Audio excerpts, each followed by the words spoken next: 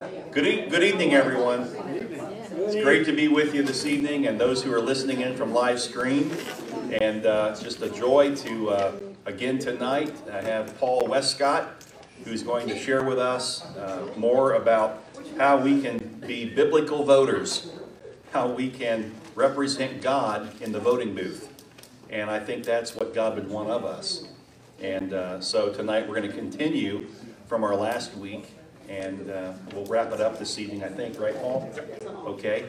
I wanted to share with you before we turn it over to Paul that this weekend we have, of course, our service, our weekend service, and then at 4 in the afternoon, is it 4 or 4:30? 4, yes. We're going to have our beach baptism, which is over at J.C. Park, north of the little shack there, the little bathrooms and restaurant area. We'll be there along the boardwalk and have our little devotional time and time of worship, a couple songs, and then we'll go down to the beach and we'll have a baptism service. So I hope each of you will be there 4 o'clock on Sunday afternoon. Looking forward to that. Well, let's begin with prayer tonight. Lord, I want to thank you for just sending to us this wonderful weather today. Not as humid, not quite as hot, and with a little breeze. We're thankful for those little things. They matter.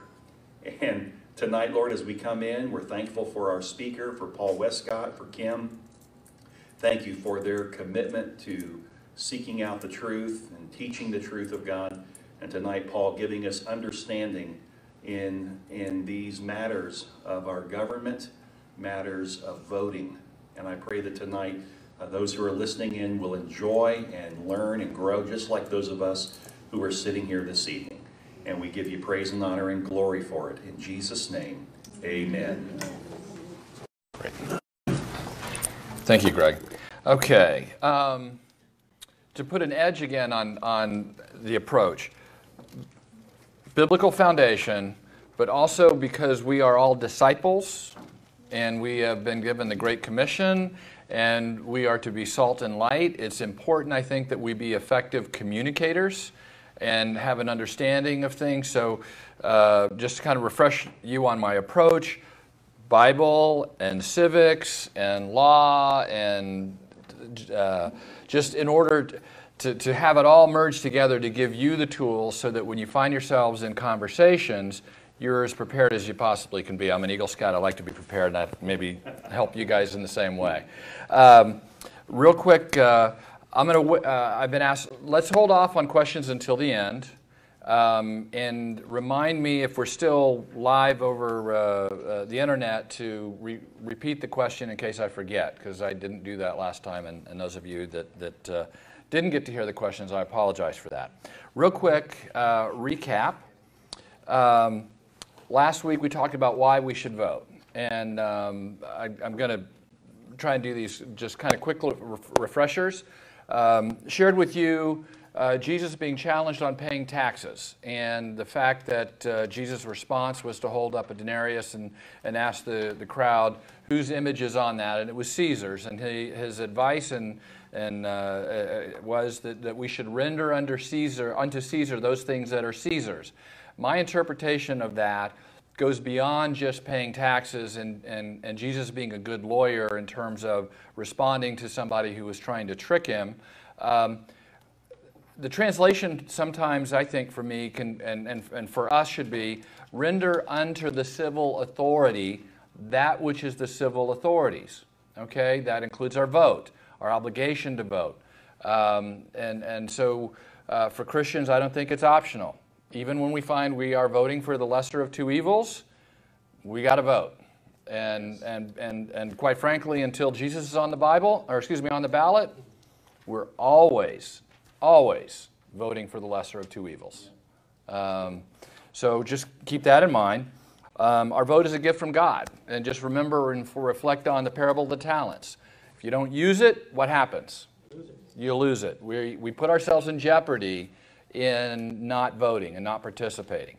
And we see that manifest in a lot of different ways through unconstitutional executive orders that may come down, appointments to the Supreme Court. It really, right now we are seeing the importance of the Christian vote and how it can change our land, and what we're seeing on the news with the appointment process that we're seeing.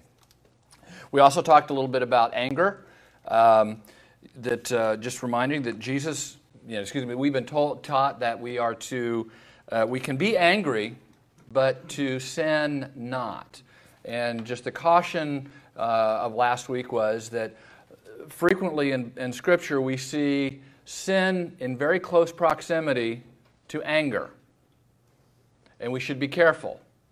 And Jesus' use of anger that we see in the stories that he used, the parables, the great banquet with the wealthy person who invited his friends to a banquet. They gave all sorts of excuses that didn't show up. He was angered by that, and rather than keeping his doors closed, what did he do? He showed generosity.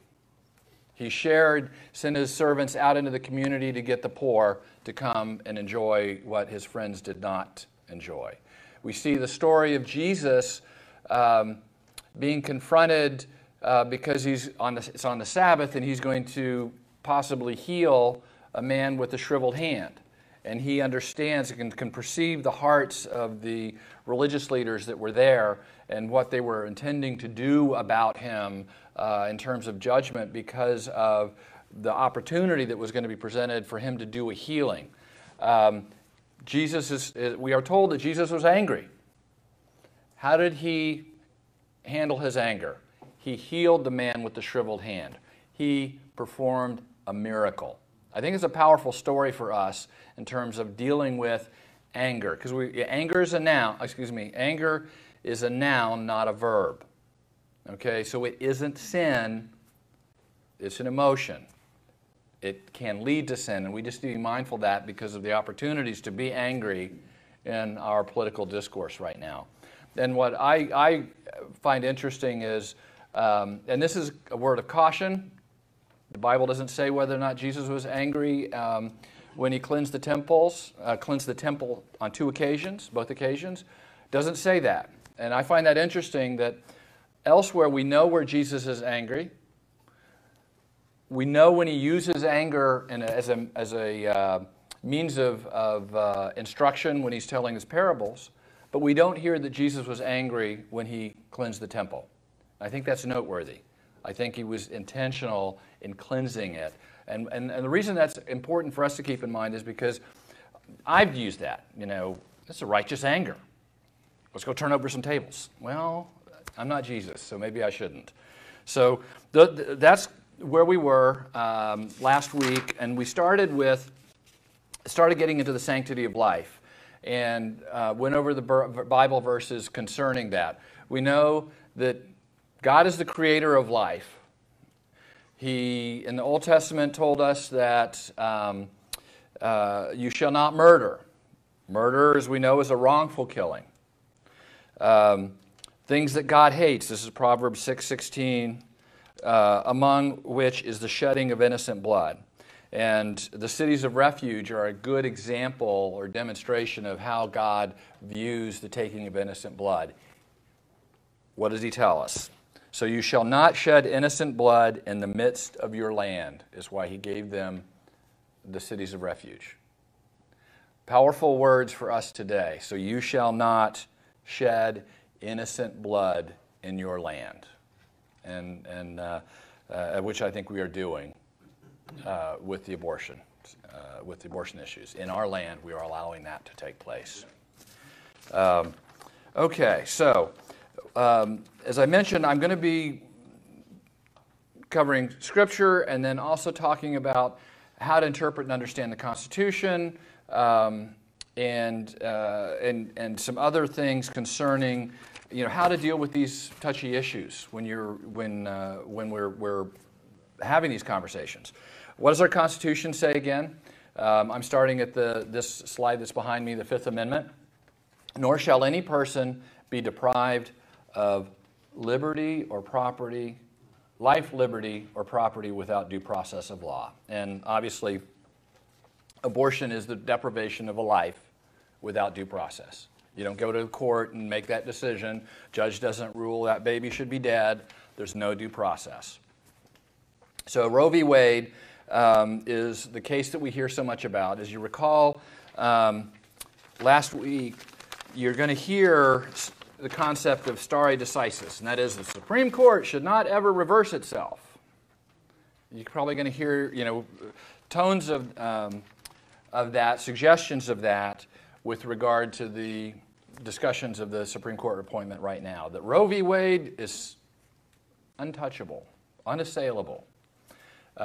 Supreme Court has made bad decisions in the past that have been corrected. And I mentioned Dred Scott, which was the Supreme Court ruled that even if you were a freed slave, black people are not citizens of the United States. They could have been born here at the time. This was 1857. If that was the holding of the Supreme Court, deserved to be reversed. Plessy versus Ferguson, racial segregation laws were held to be constitutional.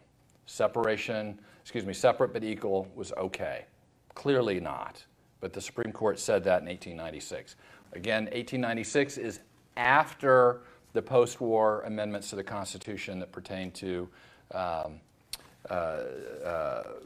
dealing with the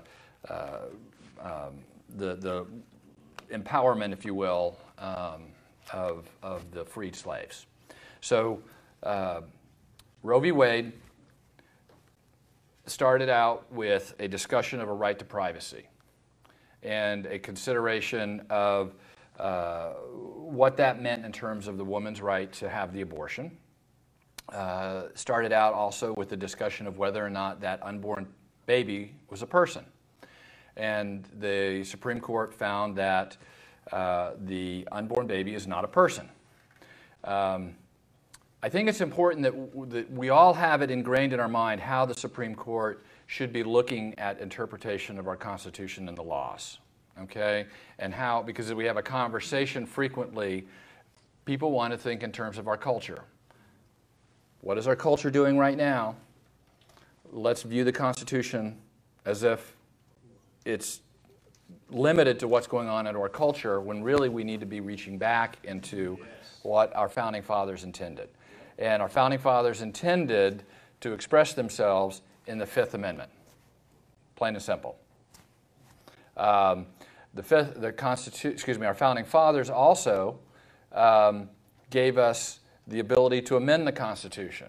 Okay? If we have the ability to amend the Constitution through a structured process, the Founding Fathers understood that our culture might change, our needs might change, and that the Constitution might need to be amended to fit the circumstances.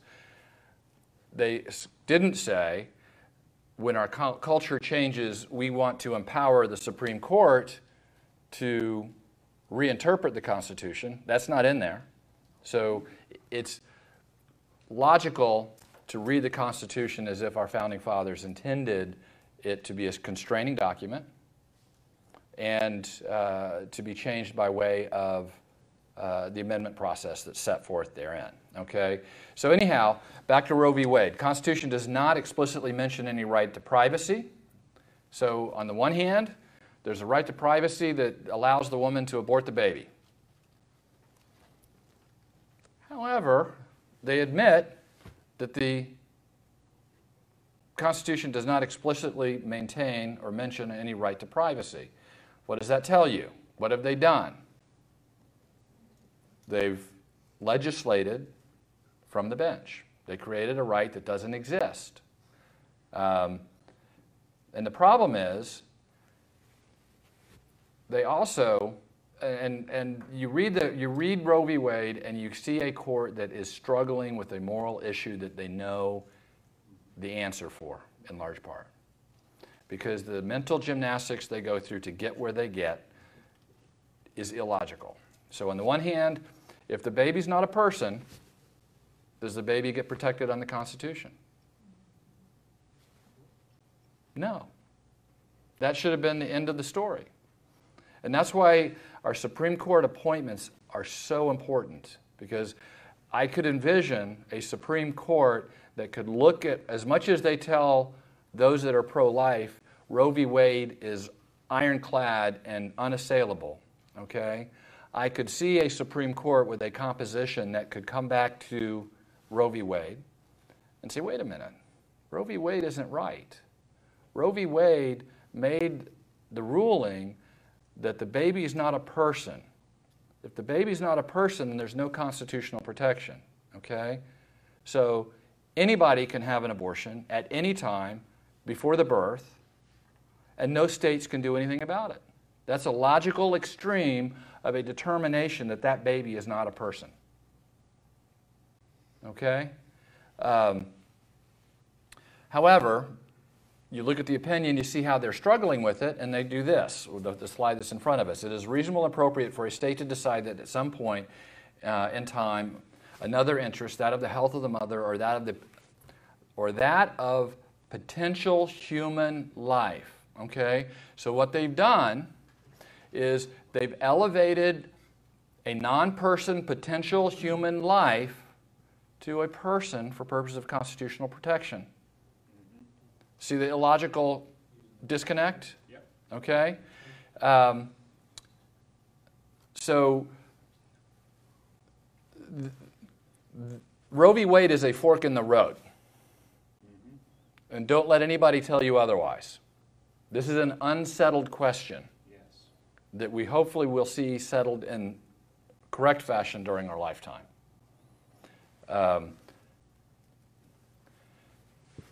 And we ended up with the trimester system as a function. And they actually, this is their ruling. This is where they're playing scientist. So first trimester, the mom has complete authority to make the decision. Second trimester, the state may get involved. The third trimester, the state, and that's usually where we see the activity in terms of state involvement, is that third trimester.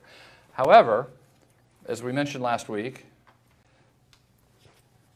the third trimester begins at the 28th week.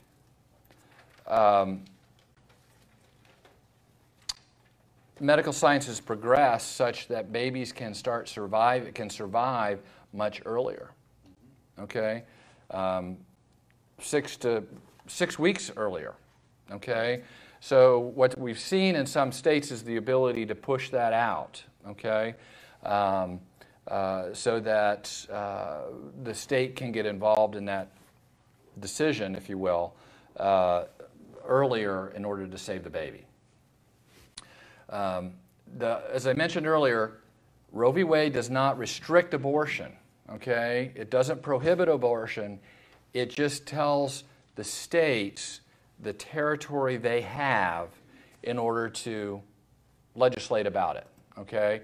Where they can pass laws and where they cannot pass laws. And that's why I said if a state decided that there is no limit on abortion, it's not contrary to Roe v. Wade.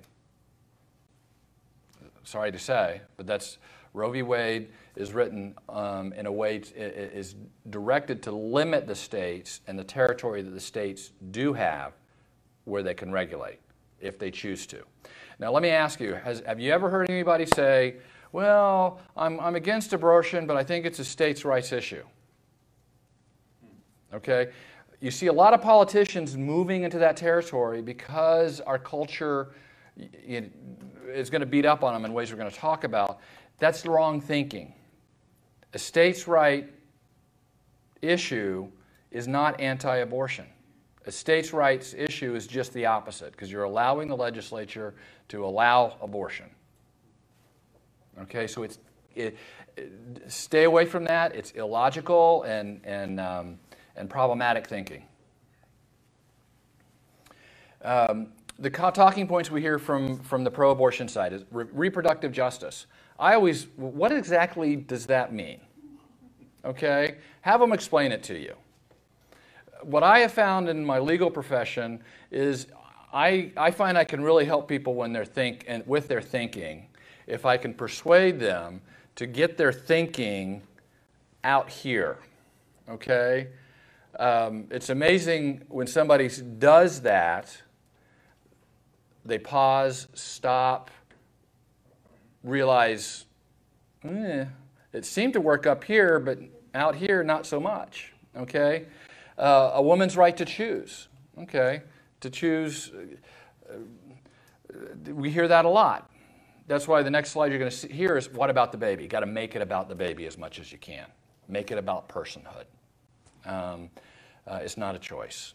And then there's some war on women. Again, have that be defined. What do you mean war on women? Because I want to protect a baby, does that mean I hate women? Are you telling me I hate women? Make them own the statement. Not in an adversarial way, but make them own it.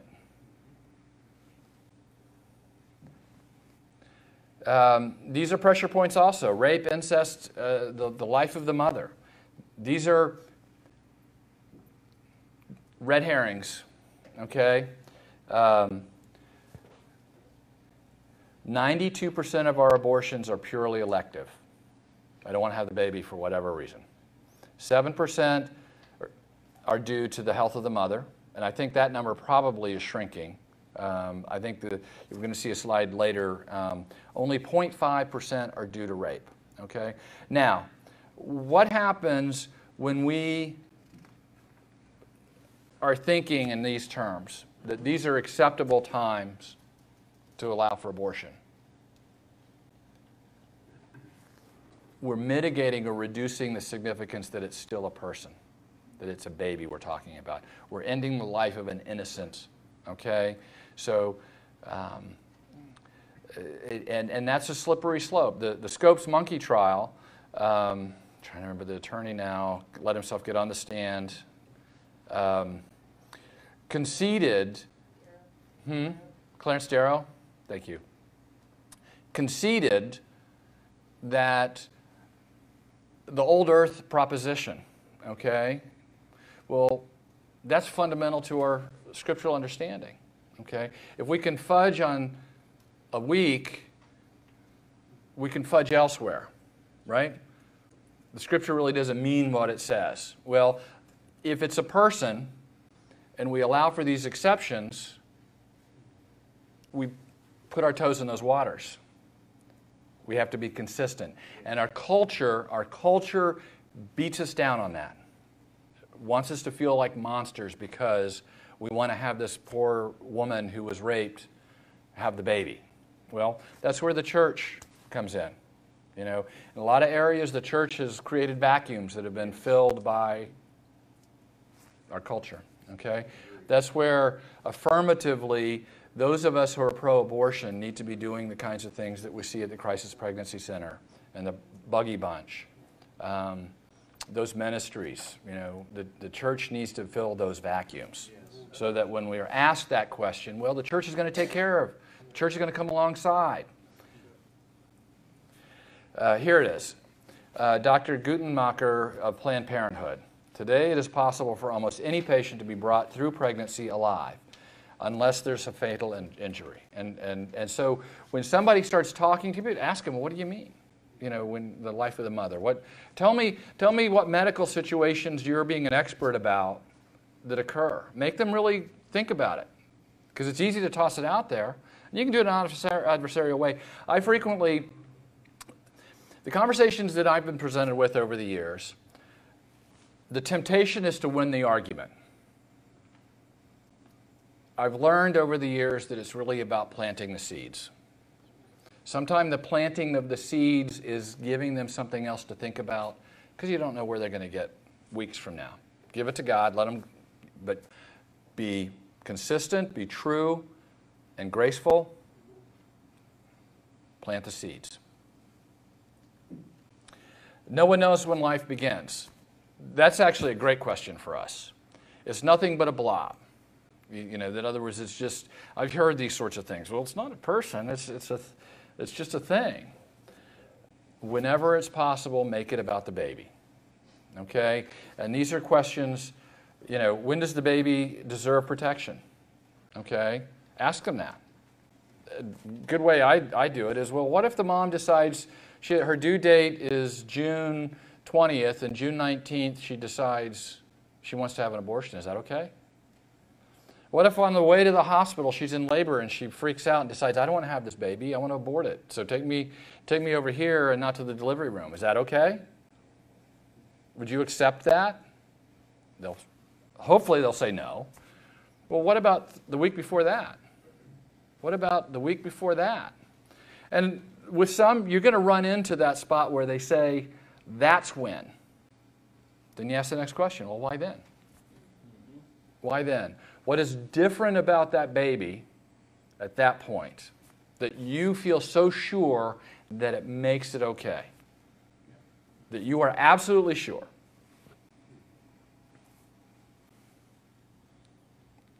They may buffalo you, give you, but you have got their wheels turning on that question. Especially if you personalize it as well. I was really struck when I saw the sonogram. Did you see the sonogram of your baby? Do you remember the fingers, the nose? Okay. The conversation, if it's not a baby, what is it? It's not a liver, not a kidney, it's a baby. Has its own genetic makeup. Let me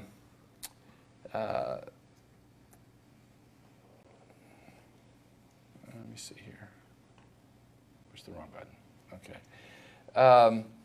Has a heartbeat at 18 days? At some occasions, they anesthetize the baby for the abortion. Well, what's that about? Has its own nervous system? It's a separate being. And Planned Parenthood acknowledges that because as I mentioned last week, the organization that did the videos, I've forgotten their name now, Center for Medical Progress, I watched the videos. And they realize that it's a separate being, and the struggle they have is they want to harvest organs. Okay, well, viability matters when you're harvesting the organs. Well, they can't change their procedure for the sole purpose of improving viability of the organs. But they would like to, and they kind of you watch some of these videos and they kind of complain about that. But what they're doing is they're recognizing the separateness of this baby. It's a person. They're not taking stuff from the mom. And again, how you ask the question, the polling that gets done, the numbers are very different when is abortion okay? That's not a great question. Is abortion okay after 6 months? After 3 months? When there's a heartbeat? Make it real. Again, there's some stories out there, a lot of stories. Tim Tebow is a good one. His mom had a medical complication, believe it or not, and her doctor told her to have an abortion. She lived fine. Tim obviously did pretty well. Okay? This baby, I mentioned Lavi, the next one. This is a couple of years ago, a few years ago, 2016. Ooh, time flies. They did a story of a baby named Lavi. The mother gave birth. I think she had mental issues and left. So the poor father, or grandfather I think it was left with this preemie baby that didn't know how to take care of. Actually kind of left it, but didn't know what to do. Anyhow, some of the folks from MFI found the situation, started providing things for the baby, and those of you can see, this is her. She lived, doing very well. And her name, Lavi, means life in Creole. Neat story. Yes. Okay?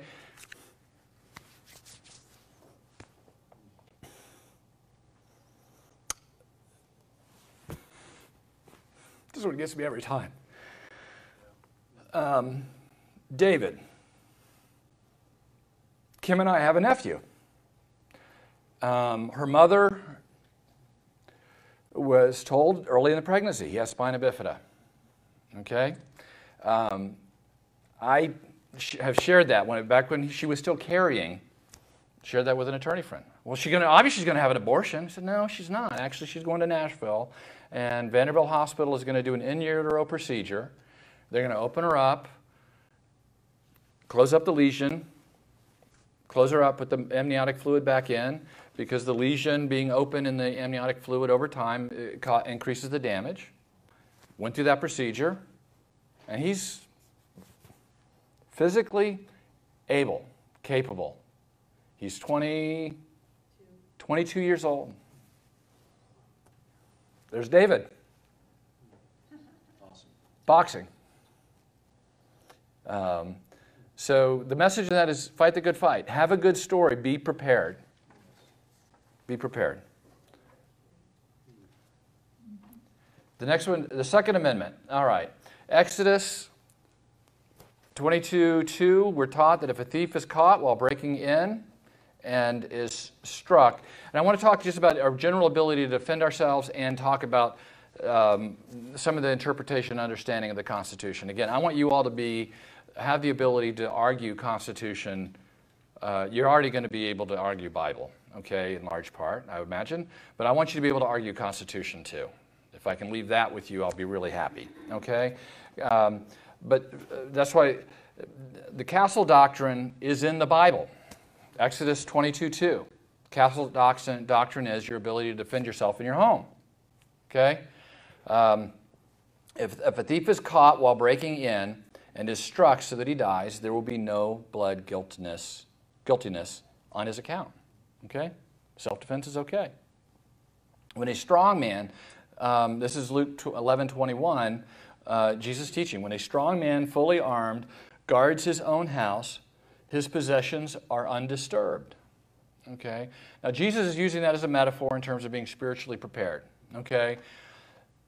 He could be much more selective about his imagery for spiritual preparedness, okay?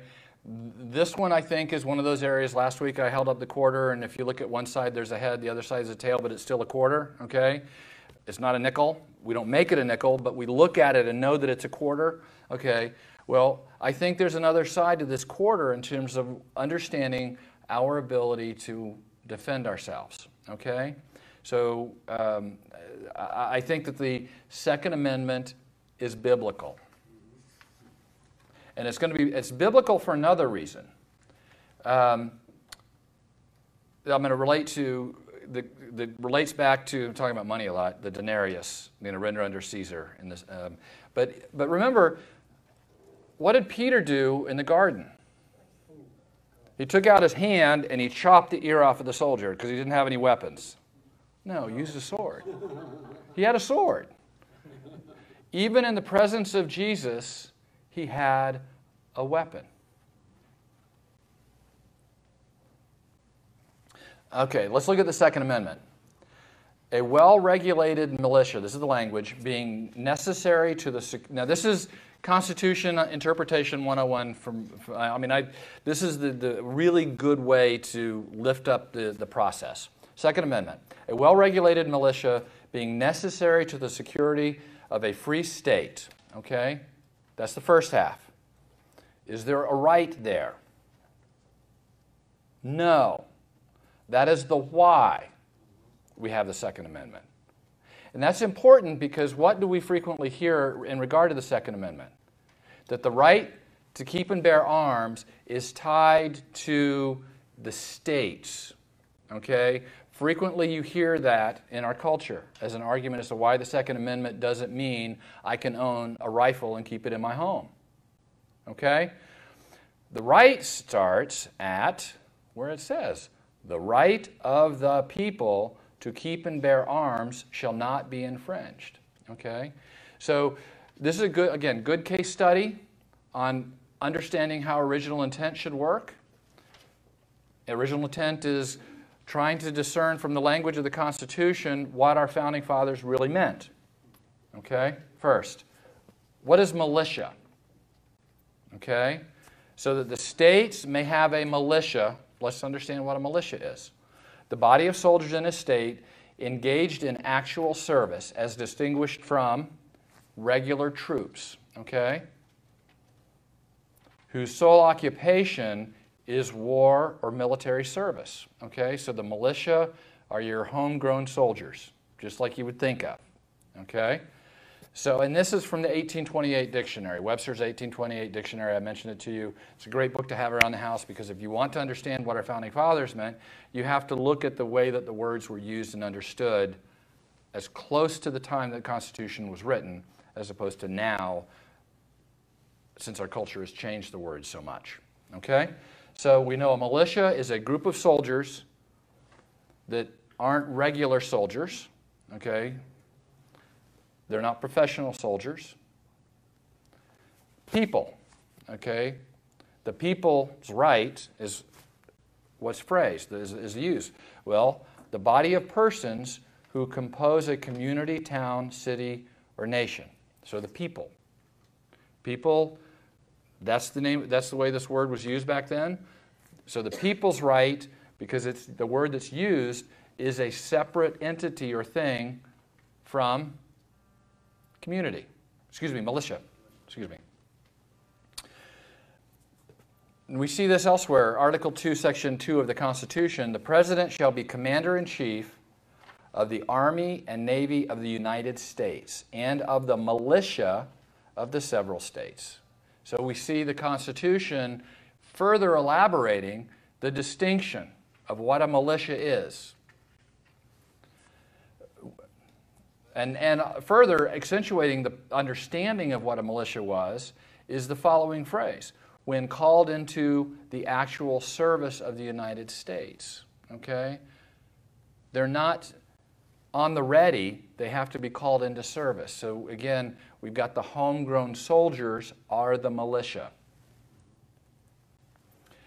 Again, the Constitution refers to our government as the United States or the states. Therefore, if our founding fathers intended for the right to bear arms to be held by the states or the federal government, they would have used states or United States rather than people. Do you see where I'm going? In other words, you have the people's right to keep and bear arms so that we can have a militia.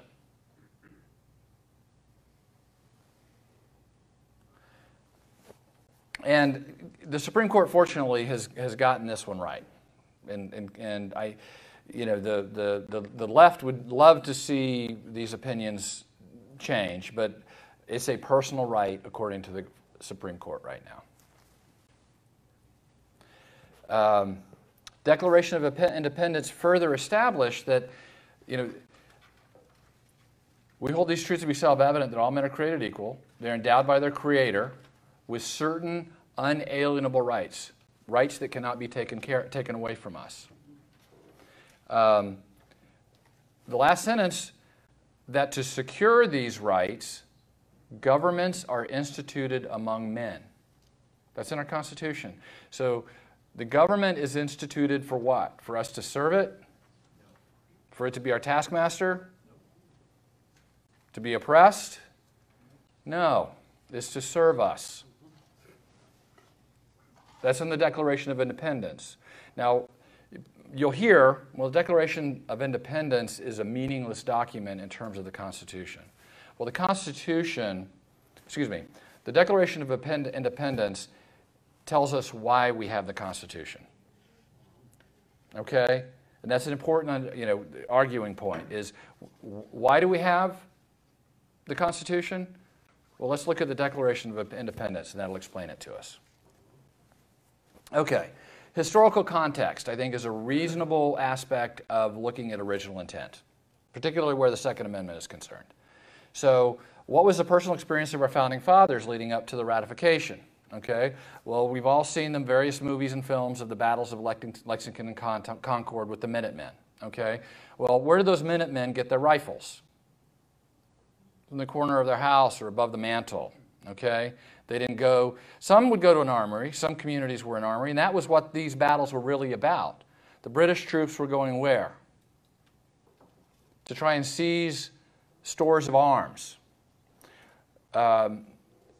The experience of our founding fathers involved the British government, if they felt that the government needed to punish a community, British troops would seize the community stores of powder and arms, limiting their ability to defend themselves. That's what those battles were about. They would control the gunpowder. you messed up, you know what? We're going to send a regiment of British soldiers, and they're going to sit on your store of arms. That way, we know we got you under control. That's their experience. Okay? What did they call that? They called it tyranny. We have a well-armed militia as a counterbalance to the potential for tyranny.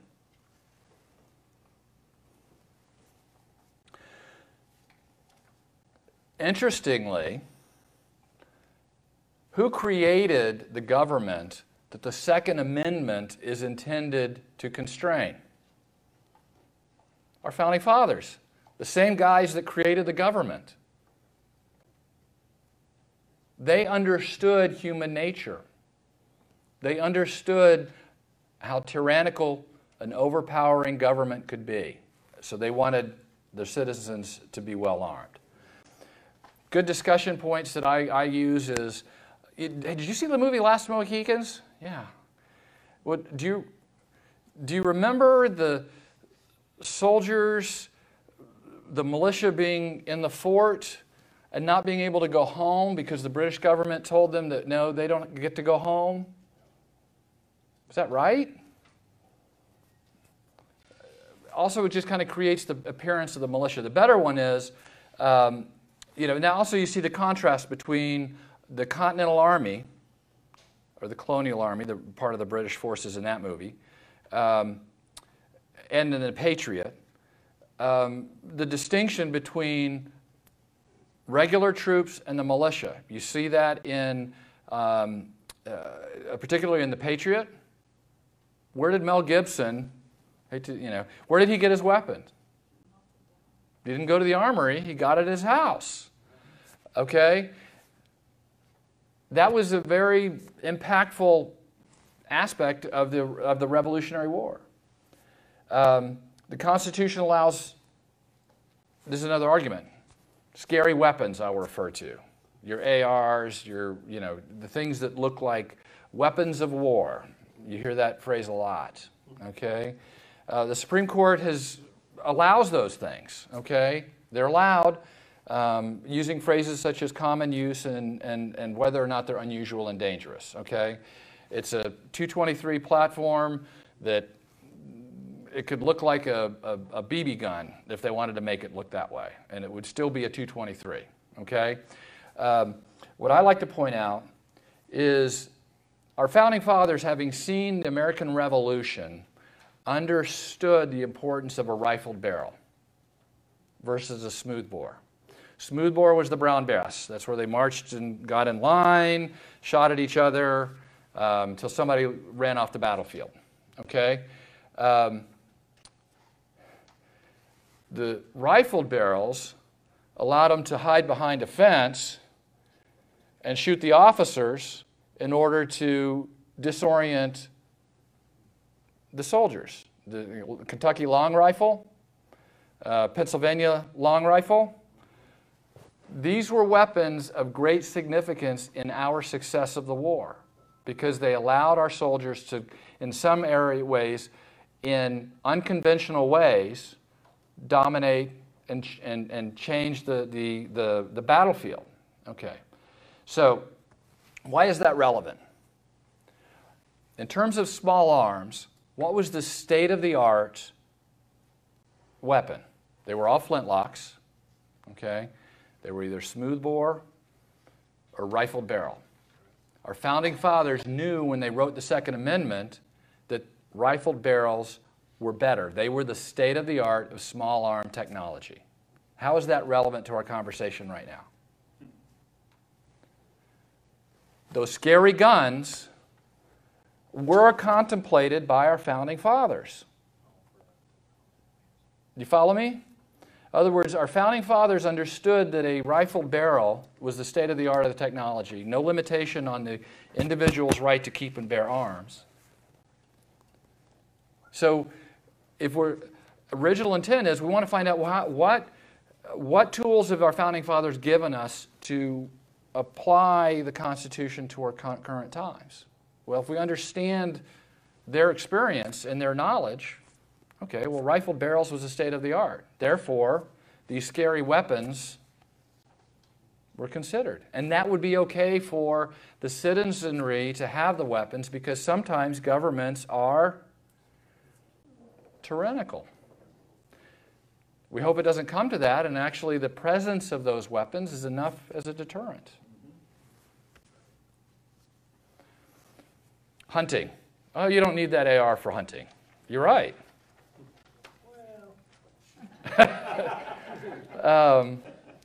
But hunting had nothing to do with the Second Amendment. It was all, and that's why it refers to a militia. Okay? It doesn't say the right for Bubba to keep, the right for Bubba to go deer hunting shall not be infringed, therefore he can keep a deer rifle. Doesn't say that. No reference to hunting. Okay? And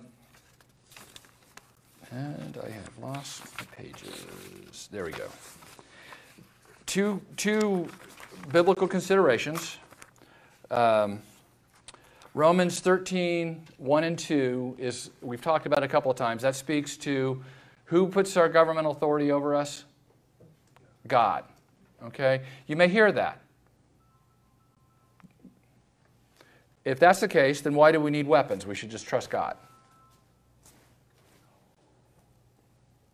Because God's put this government over us. Well, what's really interesting, our founding fathers didn't put men over us.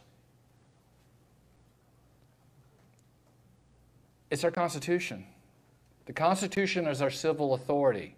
So when you're reading Romans 13, 1 and 2, put the Constitution in there, not man. And it gives you a completely different perspective about the Second Amendment. Okay? The authority God put over us is our Constitution. It's a divine document. Therefore, I have a right to defend it.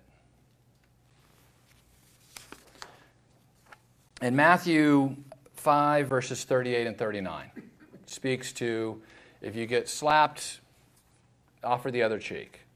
Well, culturally, there's some undertones here, is because the references, some of the strikes you on the right cheek. Okay, if I get struck on the right cheek, which hand just hit me? If you're standing in front of me, your left hand. Okay, if I offer you, excuse me. Okay, rather than trying to figure this out again, the undertone here is, the second strike is going to be somebody's backhand. Okay? It's going to be a backhand, which is more of an offense that you don't have a right. Give that to God. Okay? And the other part of that is, most of us are not going to die because we're slapped. Okay? It's not a self-defense issue. And we've got to look at all of Scripture. You know, Jesus talks about the strong man being at home being able to defend himself. We know that. But when we're personally assaulted or offended, we're not to take matters into our own hands. I think that's the distinction, if I'm making sense. And we are ready to go to the next section. And I don't know how to find it. If I close it. Okay. Close that one. Getting closer. Let me see. There we are. Looky there. Slideshow. My kids would be so proud of me. I can do technology. Maybe. Well, I'm clicking on slideshow. Oh, from beginning. One more click. Okay.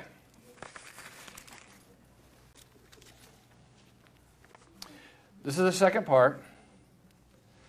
Government structure. What kind of government are we? Answer's behind me. We are a constitutional republic. Okay. our founding fathers really did some neat things. Okay? What are separation of powers? Separation of powers involves each branch of government has its own function, okay, and its own territory that needs to be protected. What are checks and balances? That's the mechanisms that they use to keep tabs on one another and keep each other constrained. And what's interesting is, even, for instance, within the House and Senate, I'm going to give it in the context of what's going on right now with the approval process for the Supreme Court Justice. The House doesn't have that responsibility. The House has the responsibility to take care of budgeting, okay? The House and Senate have to agree with each other to pass laws for the president to sign or veto, okay? So there's a check and balance even within that branch of the government. The Electoral College. Our founding fathers were very wise in that because they want each state to be able to have skin in the game and influence. The other thing that's about the House and the Senate, the Electoral College, remember, we don't have all 100 senators get elected at one time. Each election cycle, about a third of them get voted on, okay? Every 2 years, we have a complete set of elections of the House. So you think of terms of frequency, in terms of the emotions that we may occur in our nation. Our founding fathers understood that we could have tyranny if all of a sudden we're distracted by a shiny thing and our emotions are elevated, okay? We're all going to run over here on this issue, okay? Well, who's going to be dragging behind? If it's a non-presidential election year, the president, but 2/3 of the Senate. So while the House is emotionally going like this, the Senate's like this, which tempers how we operate, okay? And that's an important thing to understand when we start talking about the fact that we are a constitutional republic. We're not a direct democracy. And you see God's fingerprint on our nation with Exodus 18:21. But select capable men from all the people, men who fear God, trustworthy men, who hate dishonest gain, and appoint them as officials over thousands, hundreds, fifties, and tens. Doesn't that sound like representative government? Yeah, we went terribly wrong. And that's what God has for us. And that's what our Constitution has for us. So we're a constitutional republic. What's one of our other alternatives? What's going on in the streets of some of our cities? Anarchy. That's a government without laws, where the supreme power is the individual.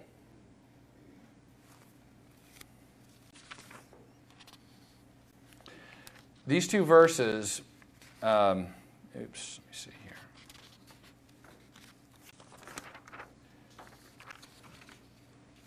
I lost my, there we go. Proverbs 30:12. There is a generation that are pure in their own eyes, and yet is not washed from their filthiness. Does that sound like anarchy? Woe to them that are wise in their own eyes and prudent in their own sight. Sounds like anarchy. So, and we're seeing that. You know, you see the videos of people trying to eat a meal on an outside cafe, and they're being threatened because they're not doing this, or they're not kneeling, or doing some other crazy thing. Business is being burned. That's anarchy. With anarchy, is there anything to temper our emotions? No. That's why the representative constitutional republic that we have is so valuable. The next option is direct democracy. is a government where the sovereign power lays directly with the people, a direct majority vote. Okay, that's a mob rule. Okay, that would be every year, 2 years, whatever, or even every issue for that matter. The mob gets to decide, which is craziness. And you see a contrast at Passion Week on how the mob rule works. Okay? Matthew 11:8 through 11 is the triumphal entry. Okay? That's Jesus coming into Jerusalem and being well received. Matthew 27, verse 21, what do we hear? We want to free Barabbas, not Jesus. We want Jesus crucified. In a week, less than a week. That's mob rule. That's direct democracy.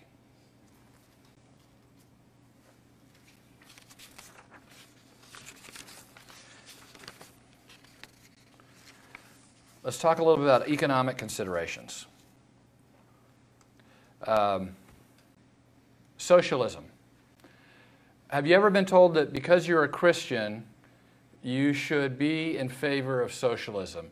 You should be willing to share all your stuff, okay? You should be happy that the government wants to take your stuff to give it to somebody else, okay? Socialism is good. Why? Okay, well, the problem is, again, are we perfect creatures? No. And usually the people that get to decide where your stuff goes are imperfect creatures.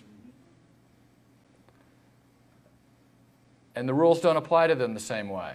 And I could go through some examples that we've seen since the beginning of the year on masks, no masks, flying, not flying, burning carbon, not burning carbon. We see those imperfections in man. And socialism just tends to accentuate it because there are going to always be a few people that rise to the top that get to make the decisions.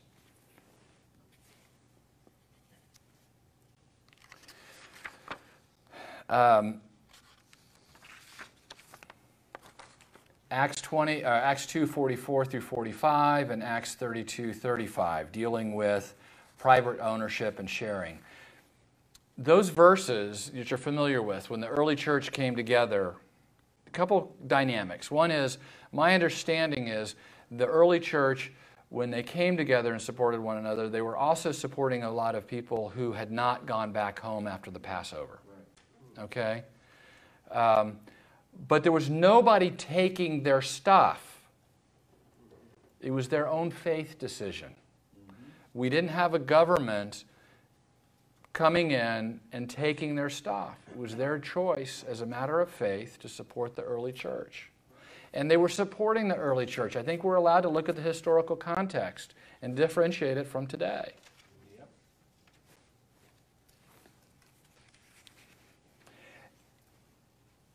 And when you look at Acts, I believe, 4:32 through 35, you're going to see phraseology along the lines of, and they sold their stuff, I'm being simplistic, but they sold their stuff as the need arose.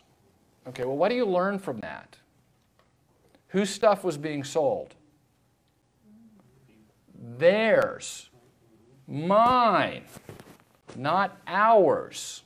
Okay? Socialism, it's ours from the beginning. Okay? So they had the freedom to make that choice to sell their stuff. So you see a lot of people, I'll make political references, political spectrum. Those on the left, okay, favor big government, a lot of government controls, government solving all the problems. Those on the extreme right, the very extreme right would be your anarchists, okay, the way the spectrum works, okay. In actuality, when you kind of look at that spectrum, the Nazis, because they were engineering their culture, are over here on the left more than they are. They're not on the right. Right always gets tagged with that, but it was really over here because your libertarians and others are on the right, tend to be on the right. So, the folks over here like to misuse Scripture to argue that we should all be socialists because Jesus was a socialist. That's not true. Jesus didn't teach socialism. Well, what about Ananias and Sapphira? They didn't give all their stuff. They were supposed to. They should have. Well, that's not the issue. The issue was, as they were told, you have lied to the Holy Spirit and have kept for yourself. You said you sold it and that you gave us all the money, but you kept some of it aside. Okay? As if you lied. You didn't. And if they had, my inference from the story, it doesn't say this literally, but my inference from the story is if they said, you know what, we sold our stuff, we got $100, here's $50. They would have walked away because they were honest with the Holy Spirit. You have lied to the Holy Spirit and have kept for yourself, and that's why you are dead. In the interest of time, I'm not going to... Parable of the workers in the vineyard. If you're familiar with that, as Jesus is talking about the story, throughout the day, people showed up, and it was the same wage. So the person that started at 9 o'clock got the same wage as the person that started at 3 or 4 o'clock. Is that fair? Yeah. When I showed up at 9 o'clock, I agreed to that wage. The owner of the field can choose to overpay, if you will, the person that showed up at 3 o'clock. Okay? That's a twisted parable in the economic realm in the way our mind. Why would Jesus use it? He could have defined grace in a different way. He used this one. Again, look at the quarter. Is it a head or a tail? Or excuse me, is it a quarter? Yes. But I see a tail, you see a head. That's how, again, Scripture, we can use it. It is manifold. It has multiple layers, multiple ways to understand it. Don't make the quarter a nickel. And I think this is one of those examples. You look at how Jesus used this story to teach. And I think there's an economics lesson for us, and that is the free market. The owner of the field chose to pay them the way that he chose to pay them. The worker agreed to whatever the wage was. That's free market. What about profit? Profit's awful. We shouldn't be able to make a profit. Excessive profits, you hear that? Gross profits. What does the parable of the talents tell us about profit? It's, you're rewarded. And plain and simple. If you worked well and you took your 5 talents and turned them into 10, you get rewarded. If you turn your 3 talents into 6, you get rewarded. If you bury them in your backyard, you don't get rewarded. That's free market. What about progressive taxation? Progressive taxation, your tax rate increases based upon your success. What happens to my desire to try? At some point, I want to spend my time out in the woods instead of trying to make some money, because I'm just going to have to give that much more of it away. It's going to be taken from me. Flat tax, everybody pays the same rate. Okay, so everybody pays X percent no matter how much you make. So you're not punished. You're not punished for doing better. You still pay the same percentage, flat tax. Paul, that was the taxation, the way God set up the taxation for Israel. Exactly, and that is Deuteronomy. Exactly, Greg. And what Greg has shared is that's how God set up the tax in Israel. The simplistic view is the tithe, 10%. And tithes and offerings. Offerings, God wants us to do both. For Israel, it was actually 26%. Right, the aggregate was 26%, Greg just shared. Helping the poor. This is a soft spot for Christians in terms of why socialism is good, and I think the Christian community could be better speaking in terms of this area and doing more. Okay. Now, first, can we ever eliminate poverty? I meant to look before I came up, the statistic on how many trillions of dollars our government has spent on the war on poverty, and we are exactly the same place. Right. Now, how we define poverty has connotations to it, okay? I don't have the same big TV that the other guy does. I don't have the same shiny car the other guy does. Well, let's compare my poverty to the poverty of somebody in Central Africa. Whole different picture. And we don't look at it that way in terms of our culture. But you see in Numbers 13:23 and 13:27 reference to the promised land as being a land that flows with milk and honey. The grapes are huge and have to be carried on a large stake. Okay?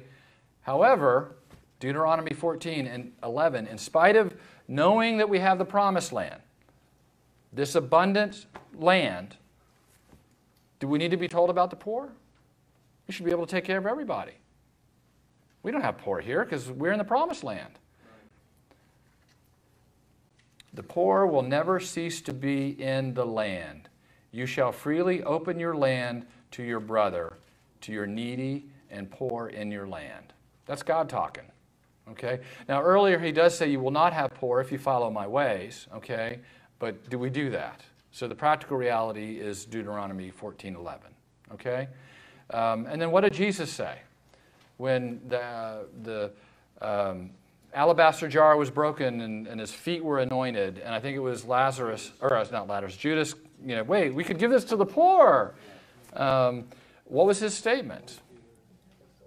You will always have the poor. Now, Kim every now and then corrects me whenever, because there's an insensitivity to that statement. Okay, we got to understand that.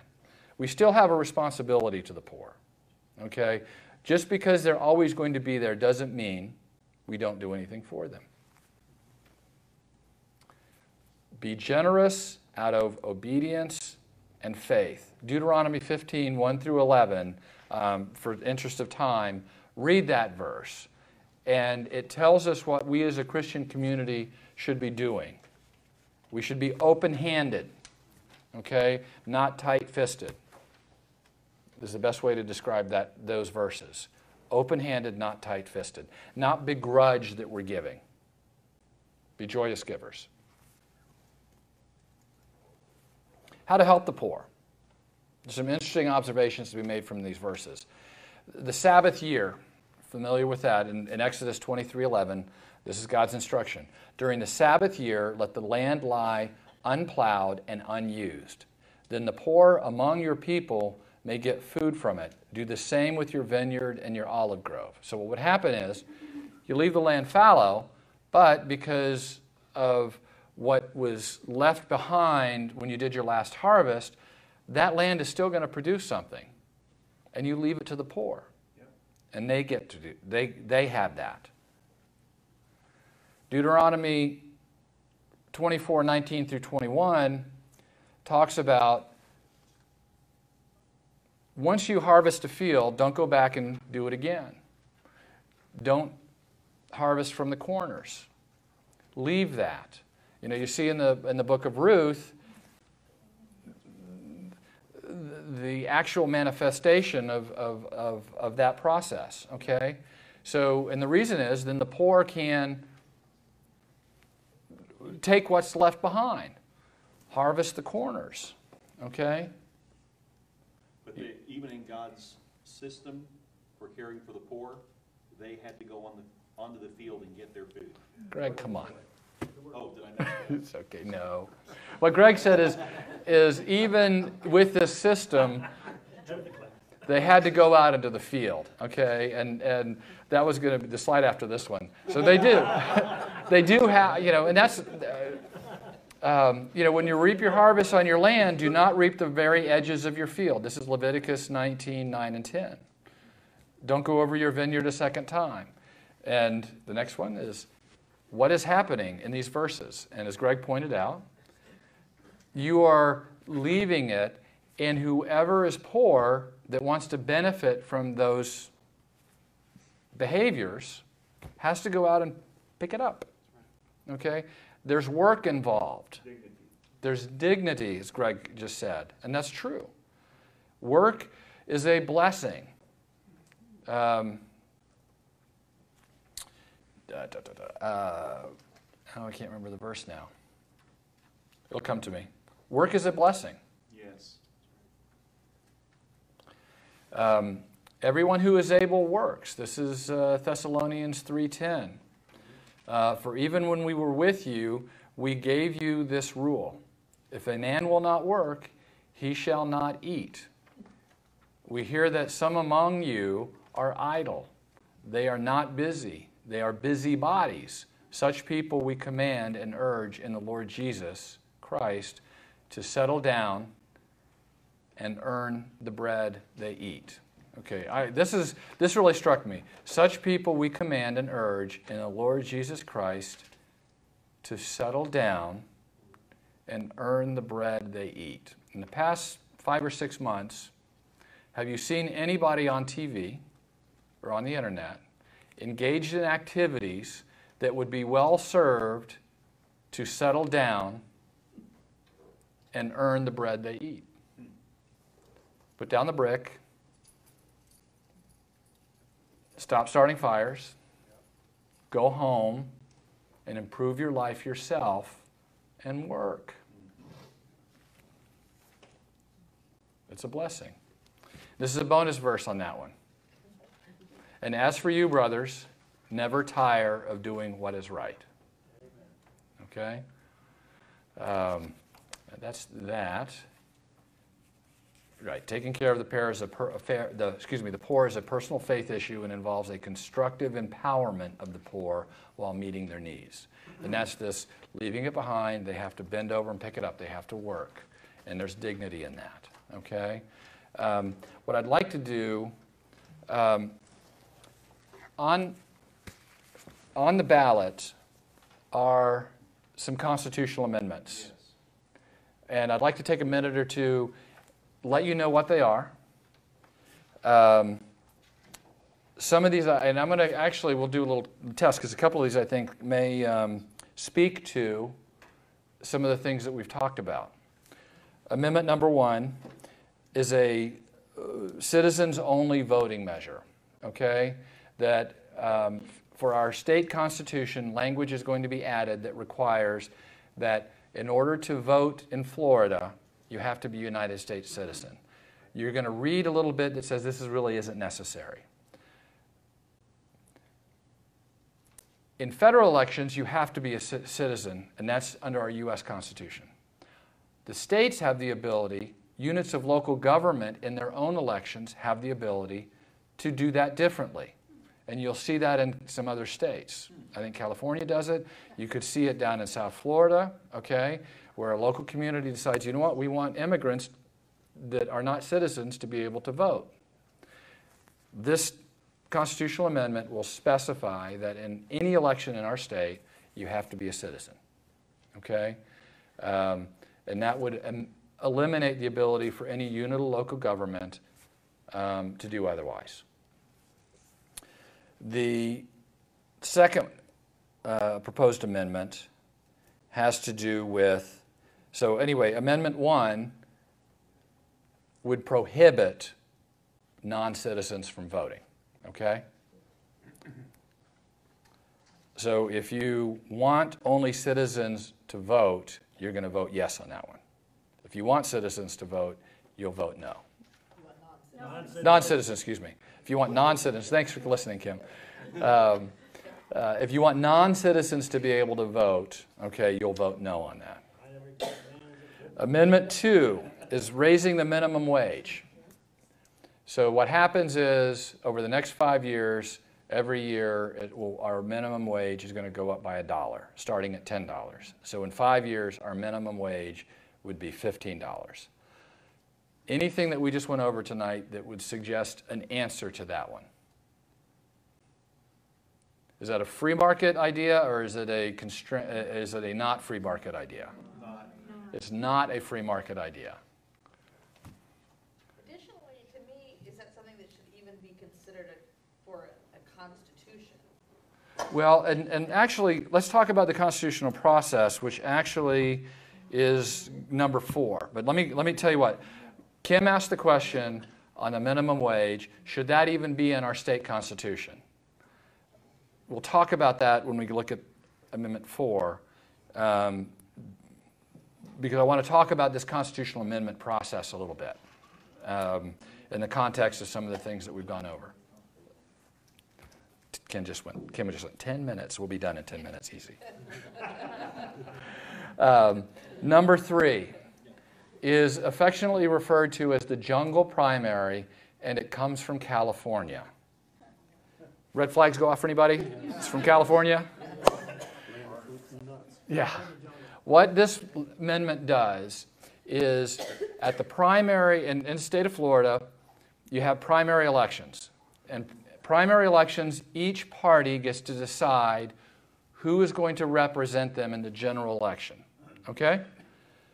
So I'm part of Party A, and I want this person to be my champion because I agree with that person more than the others that are in the race.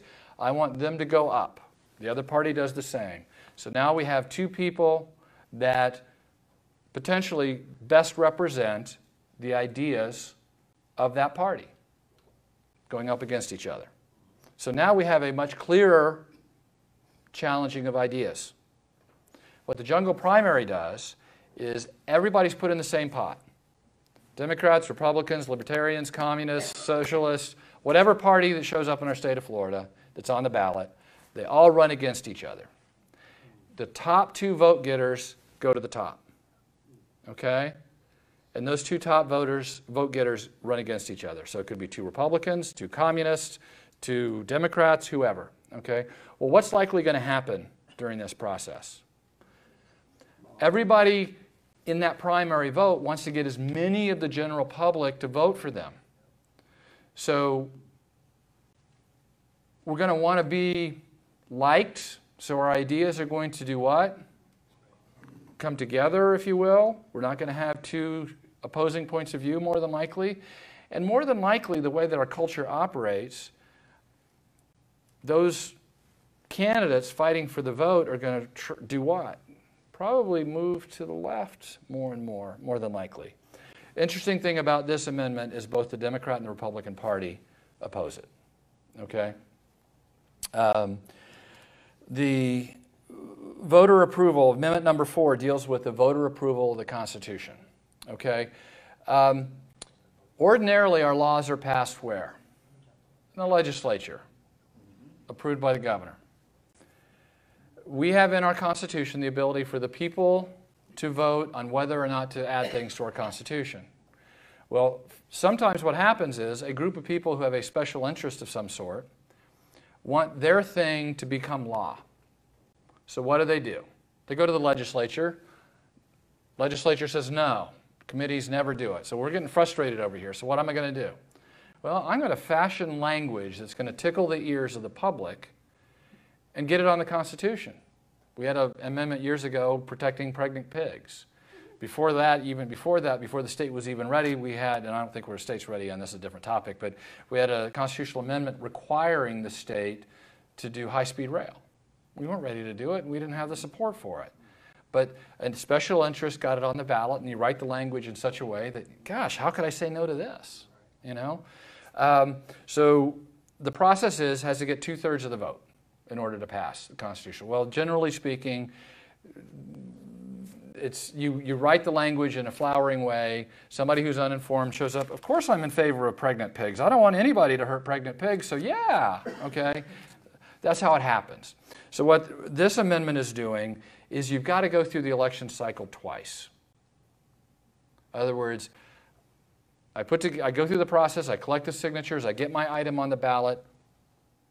If it gets approved, I've got to, 2 years later, I've got to do it again, okay? Well, some might say the advantage of that is if it passes the first time, maybe the legislature can take it a little more seriously and do something with it. Okay? The legislative process, typically you have committee hearings, you have science involved, you have data, you pass legislation that's been a little more considered. Now, what I've described to you in terms of this constitutional amendment process where everybody in the state gets to vote. 67% of us, or 60%, say yes. What does that sound like? Mob rule. Direct democracy. Okay? Sounds noble, but direct democracy is what we saw in the streets of Jerusalem during Passion Week. Okay? There's a biblical context to look at these constitutional amendments and why we have representative democracy. Constitutional republic. We have a state constitution. So I think there's a biblical basis to seriously question this constitutional amendment process. Back to Kim's question. Should the minimum wage be in our Constitution? Well, what if our economy bottoms out? We go through a real Great Depression, and our economy can only support wage rates of $2.50. Well, I got to pay you $10. I'm not going to open a business. The legislature is better equipped to deal with these things. So our Constitution amendment process, as we're seeing it, is direct democracy. Is direct democracy biblical? I would submit it isn't. So number 5 is currently, if you move, you have 2 years to buy another house. There's a provision in the law that your homestead exemption is protected, okay? And how your property taxes are calculated, okay, are buffered.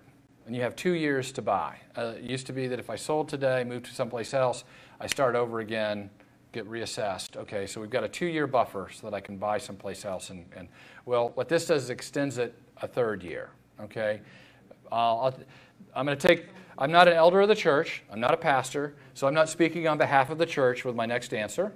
Okay, I'm voting in favor of that. That's my personal point of view. I think the government gets plenty of money. Any place that we can curb that, I'm in favor of it. And then Amendment 6 provides for ad valorem discounts for spouses of deceased combat veterans. That one's pretty easy to me again because it scratches the less money for the government itch, and we're taking care of spouses of deceased combat veterans. So, any questions? Go ahead. Oh, yeah, I want to ask a question. Could you just go back down and say What I would do? yes? Okay, this is what Paul would do, not what the church would do. I'm not in leadership here, so I'm going to take that hat off, absolutely for sure, disavow the church for the purpose of answering these questions.